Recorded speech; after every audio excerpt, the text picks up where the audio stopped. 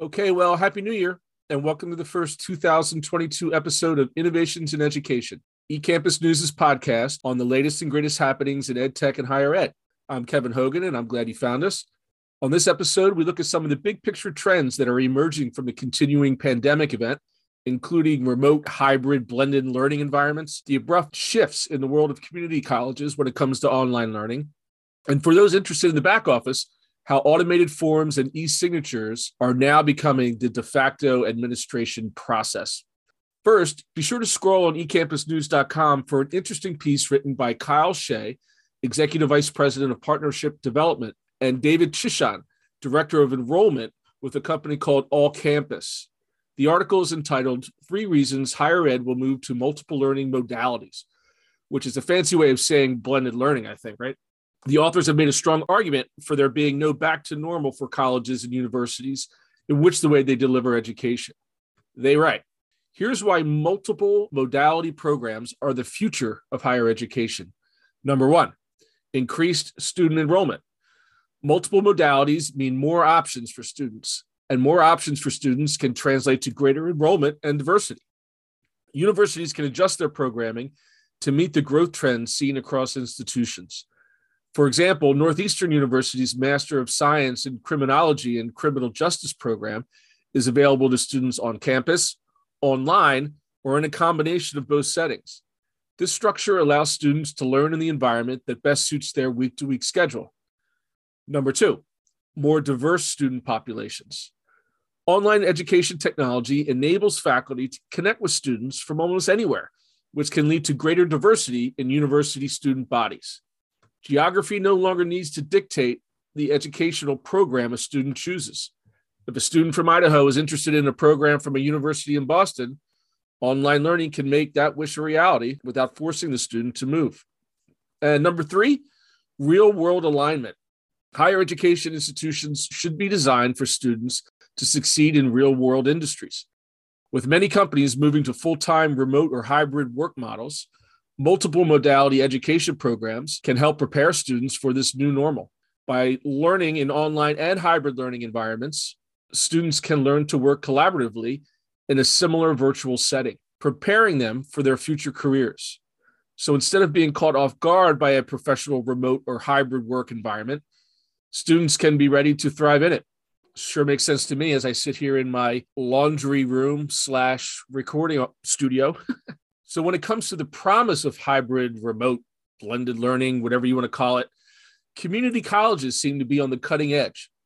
Unfortunately, enrollment has dropped by nearly 15% across community college campuses since the COVID-19 pandemic began, a fact that is particularly concerning considering that community colleges serve a higher number of marginalized student populations. New research from Cengage and Bayview Analytics delivers some good news, though, which is also in the top news scroll on eCampus. It looks at the learning experience of community college students and what they want for future courses. The latest installment of the Digital Learning Plus survey found that the majority of students today are taking online or hybrid courses at the community college level, and the majority give those learning experiences good marks. When it comes to how the community college students want to learn in the future, most say they want more digital options and at least some courses fully online. Some more details on the numbers. Students give higher marks for learning experiences in this year's fall versus the spring of 2021. Nearly half, 48% of all students gave the fall 2021 learning an A grade, compared to 40% A grades for spring of 2021. Also, students were more satisfied with in-person learning, but want flexibility.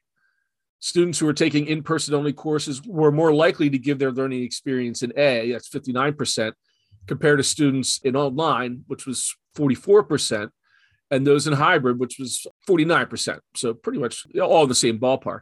However, students taking only in-person courses reported more problems with work and technology. It's kind of interesting.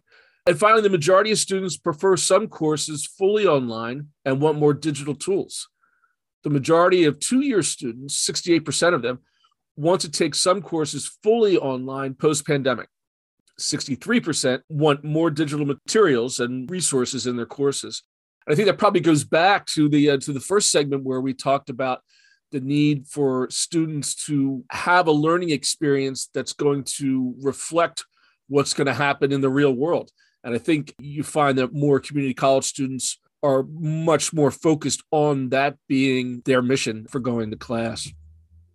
And actually, as brutal as all these pandemic pivots have been over the past 2 years, and that unfortunately continue today, all of this might actually make higher ed eventually more efficient and effective for students and faculty. COVID forced the greatest beta test in the history of education. The world's abrupt migration to these remote working and learning techniques, while tragic and disruptive, have also inspired college and university leaders to not only reinvent teaching methods in lecture halls and labs, but has also digitized processes in the central office. In other words, finally making the paper chase a thing of the past.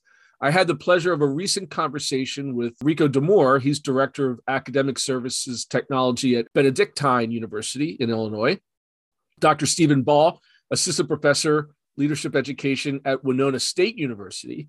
And Chitra Mithra, Director of Edu Institutions Marketing at Adobe, on what that shift has meant in the day-to-day operations of their respective schools and how Adobe has had to respond to this accelerated need for their services. Here's a snippet. And now, Chitra, from your experience and watching the use of your products and technologies accelerate over the years, I mean, as Rico mentioned, PDF is pretty much the standard bearer when it comes to electronic documents. I'm assuming that you saw some spikes in usage starting in March of 2020. Talk a little bit about this acceleration from your perspective. So it's both the things that Steve and Rico talked about, right? It's different organizations were sort of in different stages of their journey. And when I think about sort of education, I break it down into three areas of way in which the forms or processes work, right? There's one that's student facing or student related.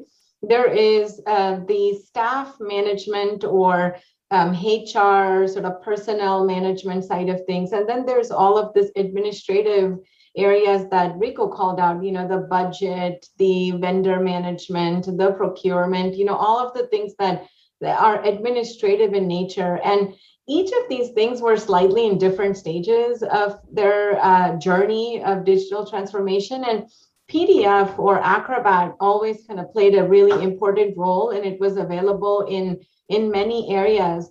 But interestingly, signatures were not necessarily as widely accepted or available as Steve called out. When you can just literally walk over, or when a student can come into the office of the registrar to get some paperwork done, there was really no need to do what now we're all sort of forced to do it. So from a usage standpoint, the demand and the opportunity and the usage definitely did go up.